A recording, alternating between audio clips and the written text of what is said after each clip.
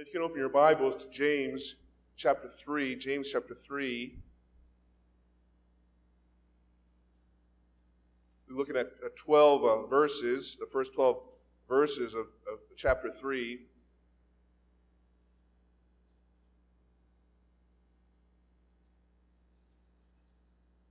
Let me read that for you. Do not many of you become teachers, my brothers, knowing that you will receive a stricter judgment. For we all stumble in many ways. If anyone does not stumble in what he says, he's a perfect man, able to bridle the entire body as well. Now, if we put the bits into the horses' mouths so that they will obey us, we direct their entire body as well. Look at the ships also. Though they are so great and are driven by strong winds, they are still directed by a very small rudder wherever the inclination of the pilot wills. So also the tongue is a small part of the body, and yet it boasts of great things. Behold, how great a forest is set aflame by such a small fire, and the tongue is a fire, the very world of unrighteousness. The tongue set among our members is that which defiles the entire body and sets on fire the course of our existence, and is set on fire by hell. For every kind of beasts and birds, of reptiles and creatures of the sea is tamed and has been tamed by mankind, but no one can tame the tongue. It is a restless evil and full of deadly poison. With it we bless our Lord and Father, and with it we curse men who have been made in the likeness of God. From the same mouth come blessing and cursing. My brothers, these things ought not to be so. Does a fountain pour forth from the same opening fresh and bitter water? Can a fig tree, my brothers, produce olives, or a vine produce figs?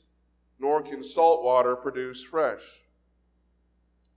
Many years ago, when I was in seminary, one of my professors, named Dr. Montoya, was talking about to the class the power of the tongue and the weight of impact our words can have on others. He told the story of a time when he was at his son's football game and his son's team was losing pretty badly. And so my professor, he started encouraging the team from the sidelines, and he was calling out each player by number and name. And as the game went on, he noticed just how the team started playing better. The crowd got into it, and just the difference his words of encouragement had made. It seemed like it was reflected even in the final score, and it was a great story. And around the same time, I had a part-time as a security guard at a Christian high school, Los Angeles Baptist High School, and they were called the Knights.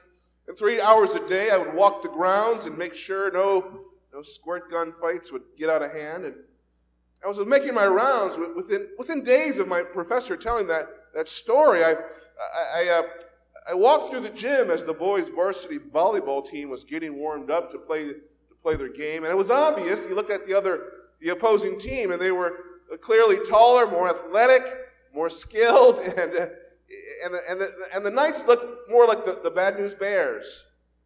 And sure enough, as the first set began, the home team, they were getting beat up. The score of the first set ended with something like 25-4. It was just it was slaughter. In the mood of the gym, it was stale. It was dead silent. No energy, and there was any feeling that was present. It was pity for the home team. Even the crickets in the corner were all passed out in boredom. And as I was sitting there, watching this pathetic display of athletics, I was reminded of the story my professor told in the power of words.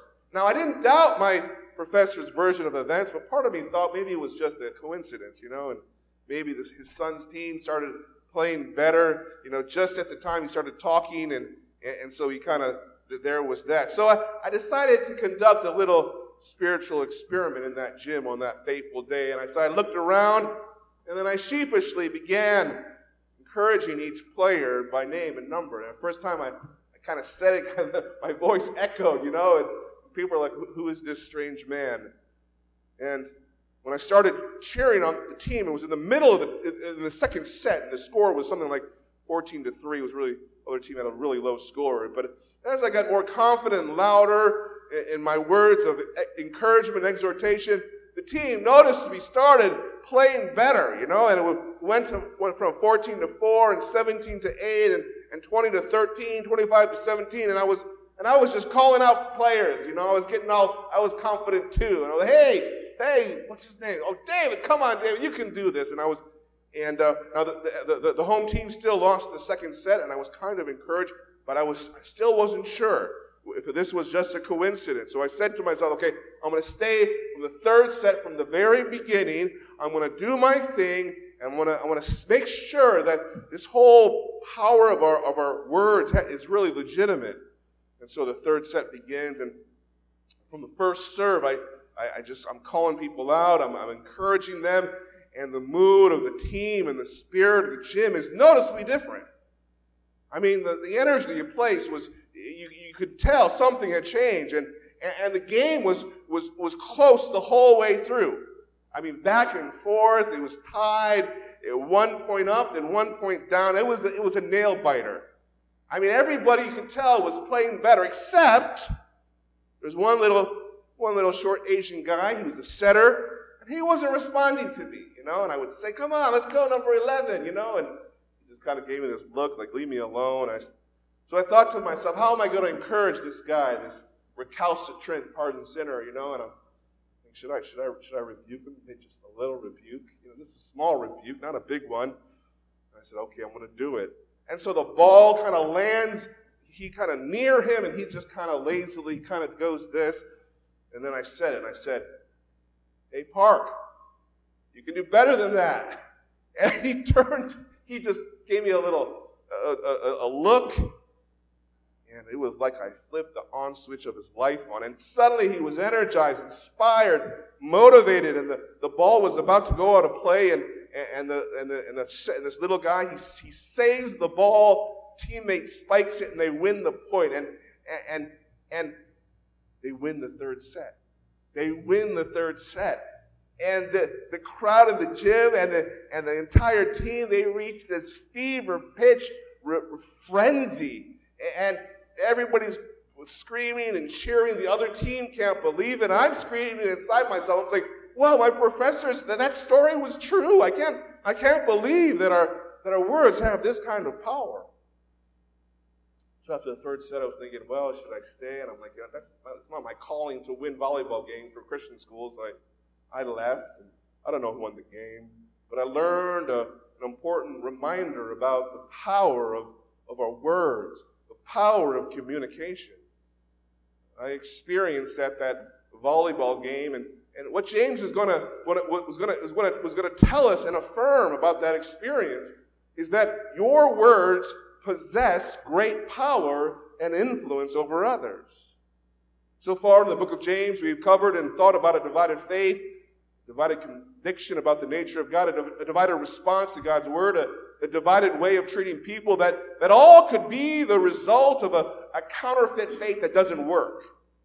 In today's passage, we continue through this letter and look at one of the most important works of faith, the work of human speech.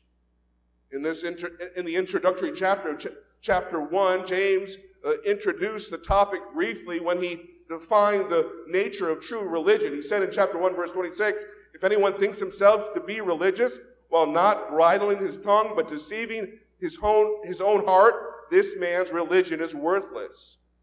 Now in a new major section starting from James 3:1 and ending in James 4 verse 12, James now addresses the corporate nature of what a wholehearted Christianity looks like. And he begins this section expounding on the nature of speech. And what James wants us to concentrate on the most when it comes to our words is this: your tongue wields great power and influence. Your tongue wields great power and influence. And so we're going to consider four main thoughts this morning that intersect with that focus about the power of your tongue. And the 4 points are these. Let me give you them at the outset. Number one, the prescription for teachers, the potency of the tongue. Number two, the precariousness of the tongue. And number four, the profession of the tongue. prescription, potency, precariousness, and profession. Let's consider the first point, the prescription for teachers. James says in verse 1, "Do not many of you become teachers, my brothers, knowing that we will receive a stricter judgment." You see, if there's one position in the church that many desire, it is the privilege of being a teacher or a leader or a biblically recognized office of deacon and elder. And that desire is a noble desire. It is a good desire to have. You want to have that desire. Everyone here should have the desire to one day become recognized and serve as an elder or a deacon. You don't have to be shy about that or embarrassed about these roles in the church. Paul said in 1 Timothy 3:1, it is a trustworthy saying, if any man aspires to the office of overseer, he desires a good work. But here in verse 1, James, he pumps the brakes a little bit about that sort of enthusiasm, and he's going to talk about the issue of teachers in the church as a launching pad for his wider warning about the tongue and what he will warn teachers and aspiring leaders about are the higher standards of speech that God requires for that. Teachers are more susceptible to judgment than others because we regularly engage in activity that is the hardest area to keep from sinning in, the activity of talking and speech. I am especially vulnerable to failures in my words spoken because my role demands that I talk so much. I'm preaching, I'm teaching, I'm in meetings, I'm counseling, I'm working with you individually on particular ministries, I'm evangelizing with Peter every other week, I'm welcoming and getting to know new guests, I have to fellowship with you all and see how you're doing, I have to call you, and I'm publicly praying, and this is what a leader or a teacher is typically doing, but with more words come more errors.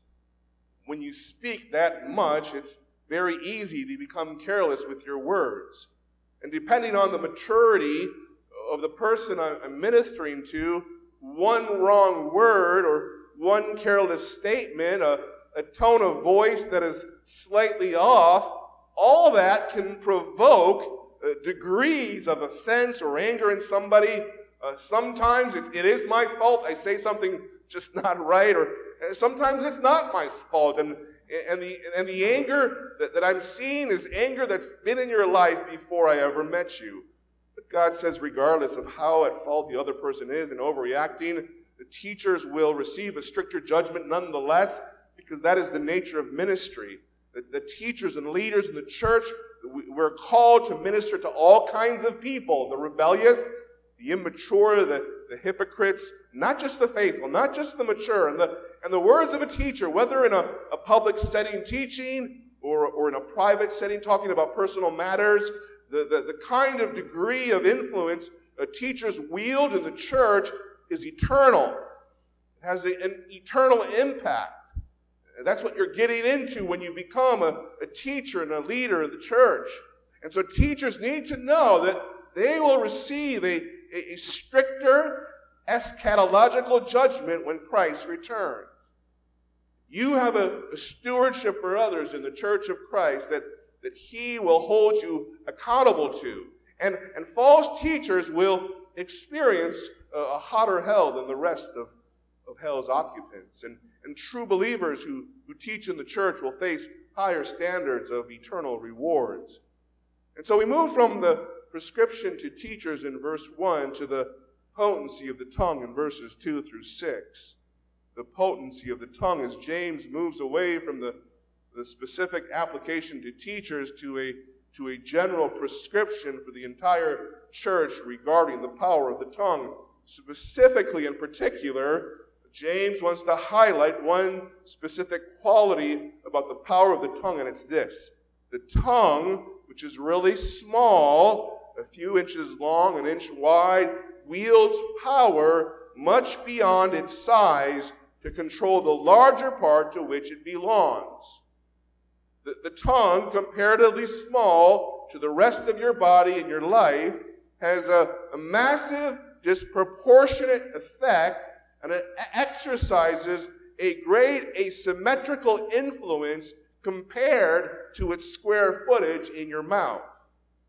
See, at that volleyball game I told you about years ago, there were coaches with big brains filled with plans and strategies and years of volleyball experience. There were tall bodies and people with long legs and long arms, and muscles in the shoulders and the biceps and their calves and thighs. They were chiseled, full of strength and conditioning. There were weeks and months and years of practice that goes into becoming a volleyball player.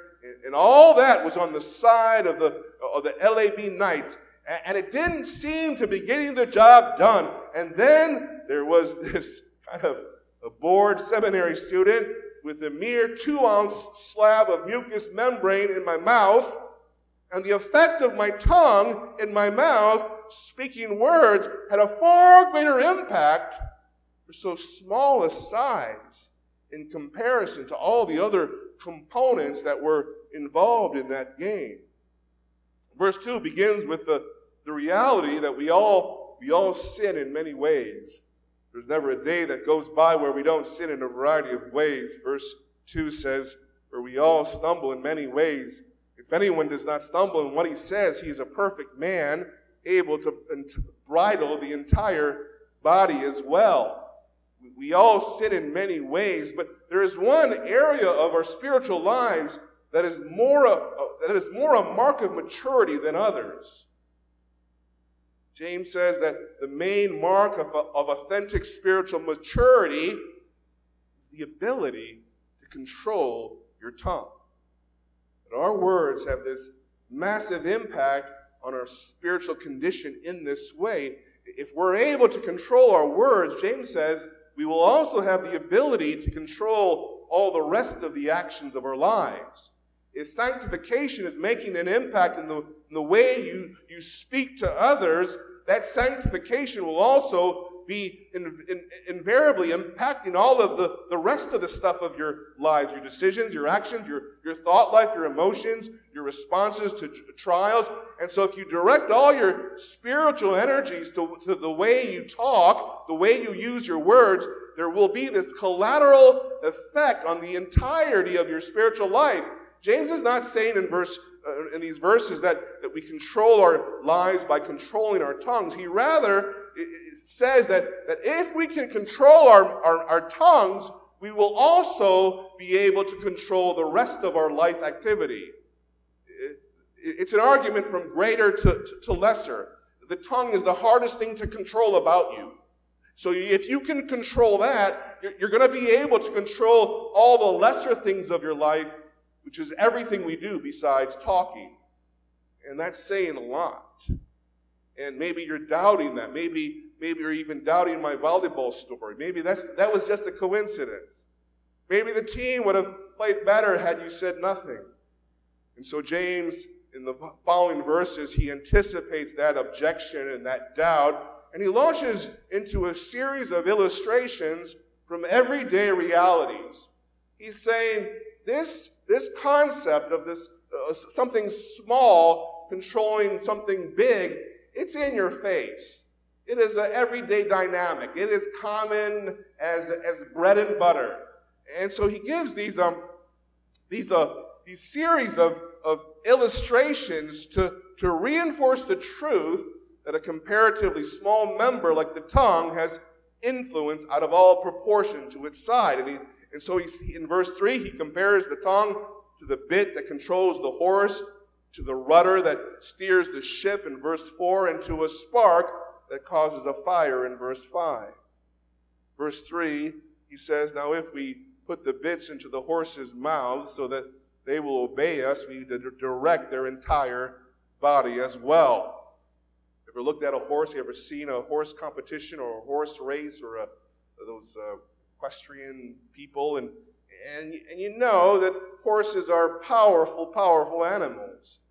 If you take 555 pounds, and that's about as much as an Olympic heavyweight lifter can hoist over his head, you take 550 pounds and you put it on a horse's back, the horse will barely break a sweat. The same horse, unburdened, can spring a quarter mile in about 25 seconds.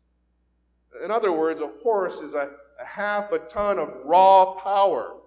And yet, you put a little bridle and a bit about a couple of inches in length, you put it in its mouth, and 100-pound person on its back who knows what he's doing can literally make that horse jump over a 7 to 8 foot wall. And the key verse in verse 3 is the last phrase. And James says, we direct their entire body as well. As the bit and the bridle determines the direction of the horse, so the tongue can determine the entire destiny of your life. If you're able to exercise careful control over your tongue, you will be able to direct your entire life to a beautiful and blessed destination. The narrow road to a glorious destiny is the narrow road of being able to control your words and your speech. Having the ability to speak words that are godly and edifying and encouraging. Is there anybody living in their house? Anybody young? Anybody under the age of 18? This is really for you. That you want to really think long and hard about how you speak to your mother and your father and how you talk to your siblings. Because the way you speak to them is setting a trajectory toward a destination 20 to 30 to 40 years into the future. You can decide now where you want to go in your life tomorrow just by how you talk to your parents today. If you want to go somewhere sad, if you want to go somewhere hopeless, if you want to ruin your life, you just keep mouthing off to your parents and you'll get there. But if you want to go somewhere beautiful, if you want to go to a place full of light and well-being, James says, take the reins of that wild horse of your tongue and keep that little muscular, movable structure attached to the floor of your mouth under control. You're in a dangerous place if you're unable to control your tongue. And the best way to plan for your future is by controlling your tongue today. James' second illustration in verse 4 makes the same point as the first illustration, that very small things can direct very large things. And James contrasts very large, great ships with rudders that are very small. James says in verse 4, look at the ships also. Though they are so great and are driven by strong winds, they are directed by a very small rudder wherever the inclination of the pilot wills. The ship here is driven by strong winds. That word strong it means violent, rough, hard winds. Even in the trial of a storm, if you're able to control the small rudder of your words, you'll be able to navigate the ship to the shore of godliness, the shore of blessing. In verse 4, the emphasis is on the will. It's on the will. Look at the end of verse 4. Wherever the inclination of the pilot wills. Let the Spirit fill your heart and allow Him to control your will. If you repented of your sin and turned to Christ by faith in the gospel, Mom and Dad, you can always change. There's never a day when you cannot change and become a better parent. No matter how old you are, no matter how old your kids are, you can always change and become a better parent. You never have to hold your ground and have this sort of prideful posture where you're like, kids, this is as good as it's going to get. You can take it or leave it. You know, whenever I have a bad parenting day, whenever I'm discouraged by the way I yelled at my boys or said unkind things or used a harsh, rough tone of voice, I always encourage my heart at night before I go to bed, and I tell myself, George, tomorrow you can be a better parent. Tomorrow you can change. Because I have the Spirit of God permanently indwelling within me, I can redirect my will toward godlier, patient parenting. And when that happens, the first thing that I think about are the ways I speak to my kids. R. Kent Hughes wrote these words, "The tongue so tiny is immensely powerful. The tongue is mightier than generals and their armies. It can fuel our lives so they become fiery furnaces of negativity, or it can cool our lives with the soothing wind of the Spirit. It can be forged by hell, or it can be a tool of heaven. And that's nowhere more truer than in the context of the strong winds of parenting. James advances his argument to say that not only does the tiny tongue, like the bit in the rudder, possess power out of all proportion to its size, it also has the potential to bring great disaster out of proportion to its size. Like the spark in a dry forest, verse 5. So that also the tongue is a small part of the body, yet it boasts of great things. Behold, how great a forest is set aflame by such a small fire. We know this by experience. We've been hurt by words. We've hurt others by our words. And we use our words sinfully because we know just how powerfully devastating our words can be. That's why we say them. Remember when I was younger and I used to be called names and people would say, don't worry, sticks and stones may break your bones, but names can never hurt you. And James saying that's not true. That actually your bones can heal in a few months. You can heal from cuts and bruises, but words, the pain and the sorrow of something said to you can last a lifetime. One Sunday in October 1871, the Great Chicago Fire destroyed over 17,000 buildings. The fire lasted 2 days, cost 250 lives. Ironically, however, that wasn't the greatest inferno in the Midwest that year. Historians tell us that on the same day of the Chicago fire, a spark ignited a raging fire in the north woods of Wisconsin that burned for an entire month, taking more lives than the lives in Chicago. A firestorm destroyed billions of precious timber, all from just one spark. And the tongue, James says, has that scope of inflammatory capability. James is saying that those who misuse their tongues are guilty of spiritual arson.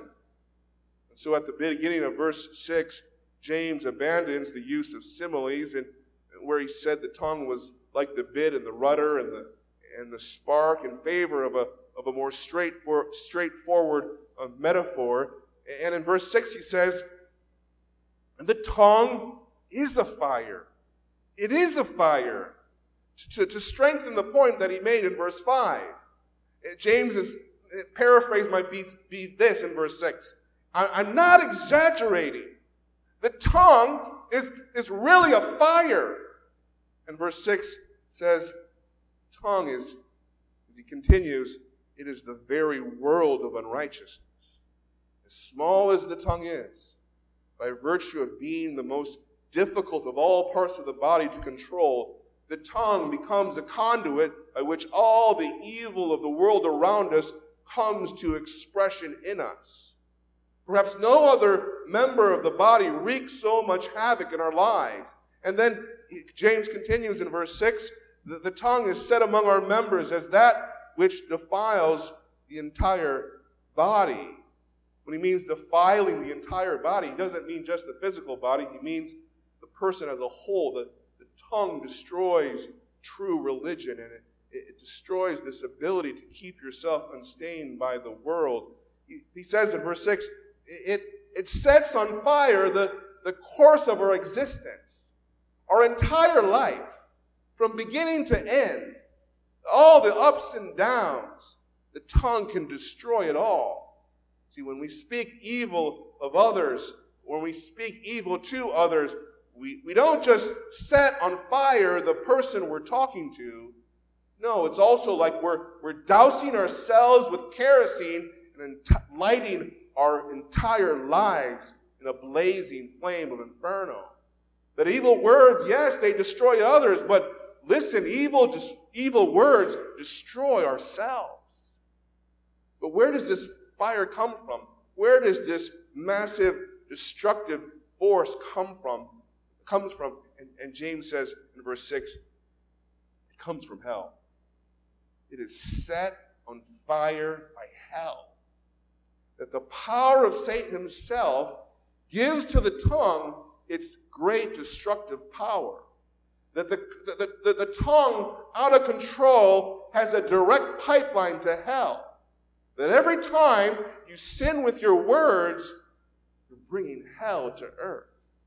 Every time you sin with your mouth, you're bringing the fires of hell into your home, into your family, into your church. That's how destructive it is. It has more destructive power than a hydrogen bomb. A bomb can take away lives physically and temporarily. The tongue's destruction is spiritual and eternal. What are some specific ways our tongues can set our lives and the lives of others on fire straight from hell? The most common one is gossip. Proverbs 10:18 says, "And he who spreads a bad report is a fool." And not only are we masters of gossip, we're masters of hiding or veiling our gossip into acceptable conventions like, have you heard? Did you know?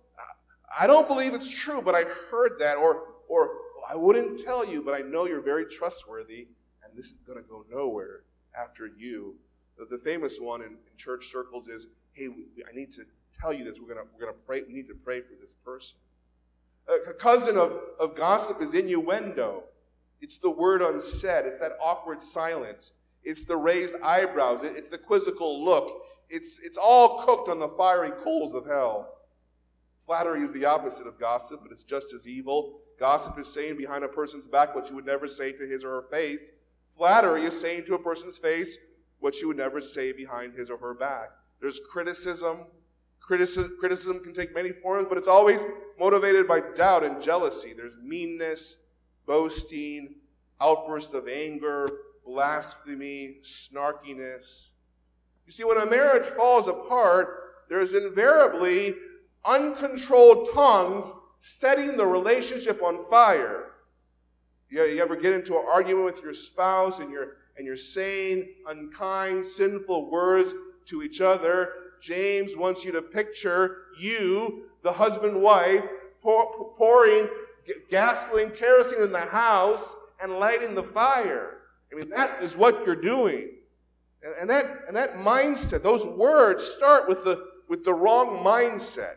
It starts with the wrong direction where spouses think that they are responsible for changing the other person, where they think that they have the power to change their marriage partner, and that mindset directs the will, and then the will, sailing in the wrong direction, produces words that complain and criticize and condemn.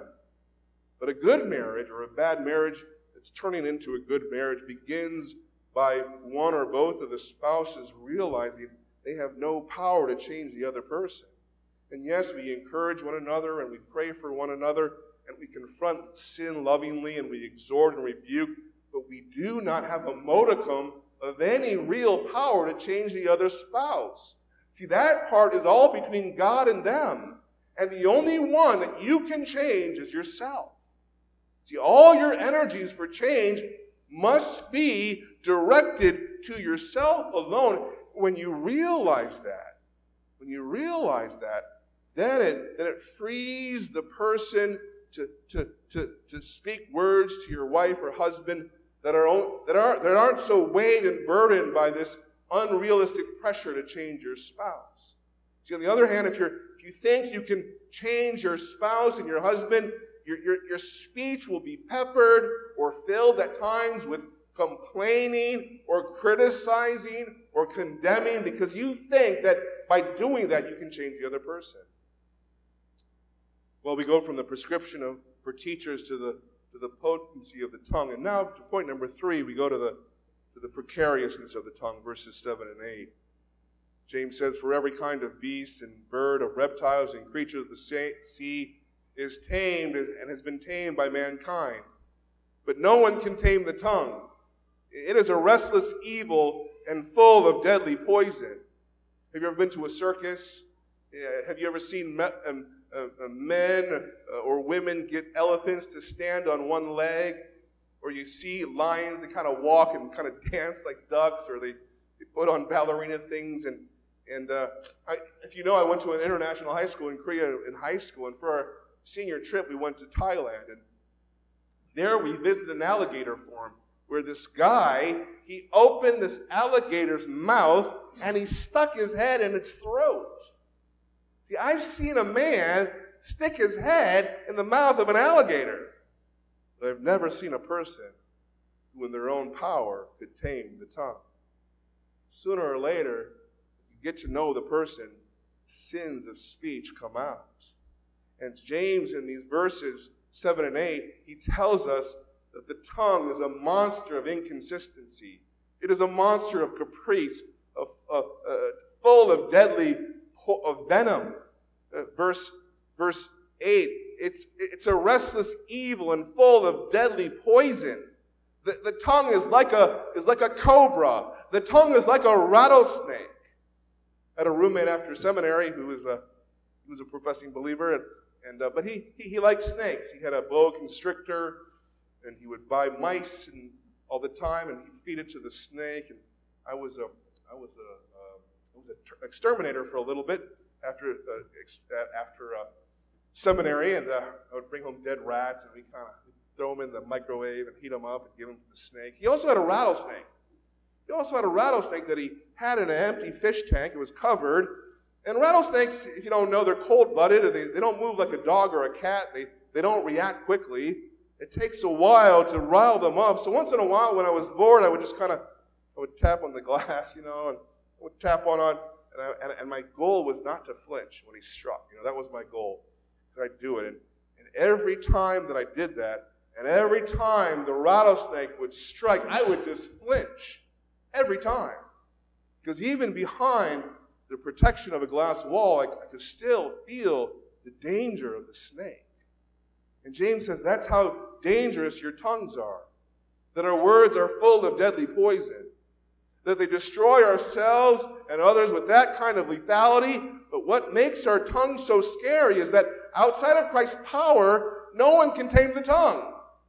That no one has the ability to put the rattlesnake of other people's tongues behind the glass wall where it can't hurt anybody. Tongue is verse 8, it's a restless evil. It means unstable. That word restless means unstable. It was the same word used in James 1:8 to describe the double-minded man, unstable in all they do. That mankind, we can control the largest, most savage beast in the animal kingdom, but without the power of saving grace, we cannot control this itty little bit of tongue in our mouths, which is the far more dangerous animal. See, if you don't know Jesus Christ, James says that little tongue in your mouth will ruin your life and drag you to hell forever. That only a regenerate heart, permanently indwelt by the Holy Spirit, fueled by the ordinary means of grace, has the ability to restrain a weapon so dangerous. But why is the tongue so impossible to control by human means? Why is the tongue so impossible to control by human means? And the answer is this: because the tongue is simply a conduit of the heart. And only the gospel, and only the message that Jesus died for your sins and rose from the dead can conquer and renew an unregenerate heart. And this leads us to the final point of the sermon. We go from the precariousness of the tongue to finally the profession of the tongue. Verses 9 through 12. James ends this section of chapter 3 with these words: with our tongues we bless our Lord and Father, and with it we curse men who have been made in the likeness of God. From the same mouth come blessing and cursing, my brothers. My brothers, these things ought not to be so. Does a fountain pour forth from the same opening fresh and bitter water? Can a fig tree, my brothers, produce olives, or a vine produce figs? Nor can salt water produce fresh? The tongue simply professes what's in the heart. And what the tongue constantly professes, what the tongue constantly reveals to us, is that we have divided hearts. That we have divided hearts. There is nothing more accurate than the tongue in giving you a clear assessment of the health of your spiritual life. Yes, your emotions can give you some insight of what's going on inside of you. Yes, obviously actions and deeds do that as well. But the tongue is the best barometer of spirituality. And what the tongue reveals is that often that our hearts are divided. And James uses 3 illustrations to hammer that point home.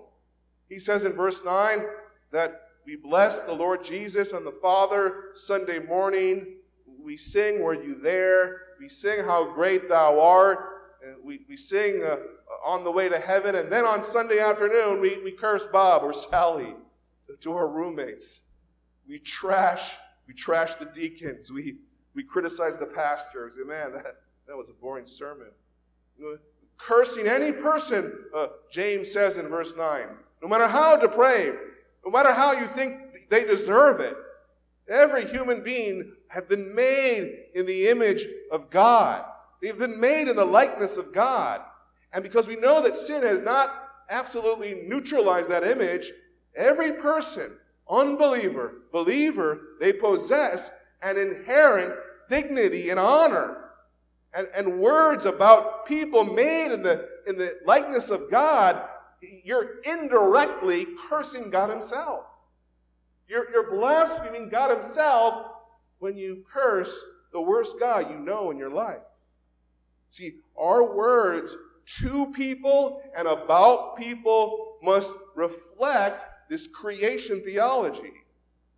And in verse 10, James just says, will you just stop it? From the same mouth come blessing and cursing. My brothers, these things ought not to be so. Don't do it. When it comes to your speech, always do the right thing. Always do the right thing when you're speaking to somebody or when you're talking about another person made in the likeness of God. In 1981, when Ronald Reagan was shot, he was lying in the car, coughing up blood on the way to George Washington University Hospital. When the car arrived, Reagan, he pulled himself out of the limo on his own. He stood up straight, he sucked in his midsection, he hitched up his trousers, he buttoned his suit jacket. And this was vintage Reagan. He was getting himself together. He was always doing the right thing, even when entering the emergency room. And he did it until he crumbled after going about 30 feet. And that is the same way you should think about your tongue, about your words. That always say the right thing in whatever situation to whoever the person, no matter what. Always do the right thing. Always say the right thing. Verse 11, does a fountain pour forth from the same opening fresh and bitter water? See, in Palestine, you can go to a freshwater spring and you can go to a water spring where there's so much salt content you can't drink it.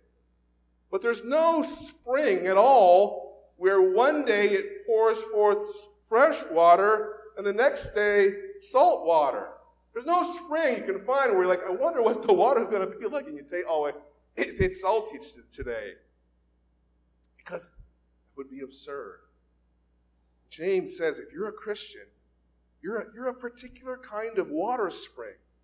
And you're only supposed to produce one kind of water, fresh water, sweet water.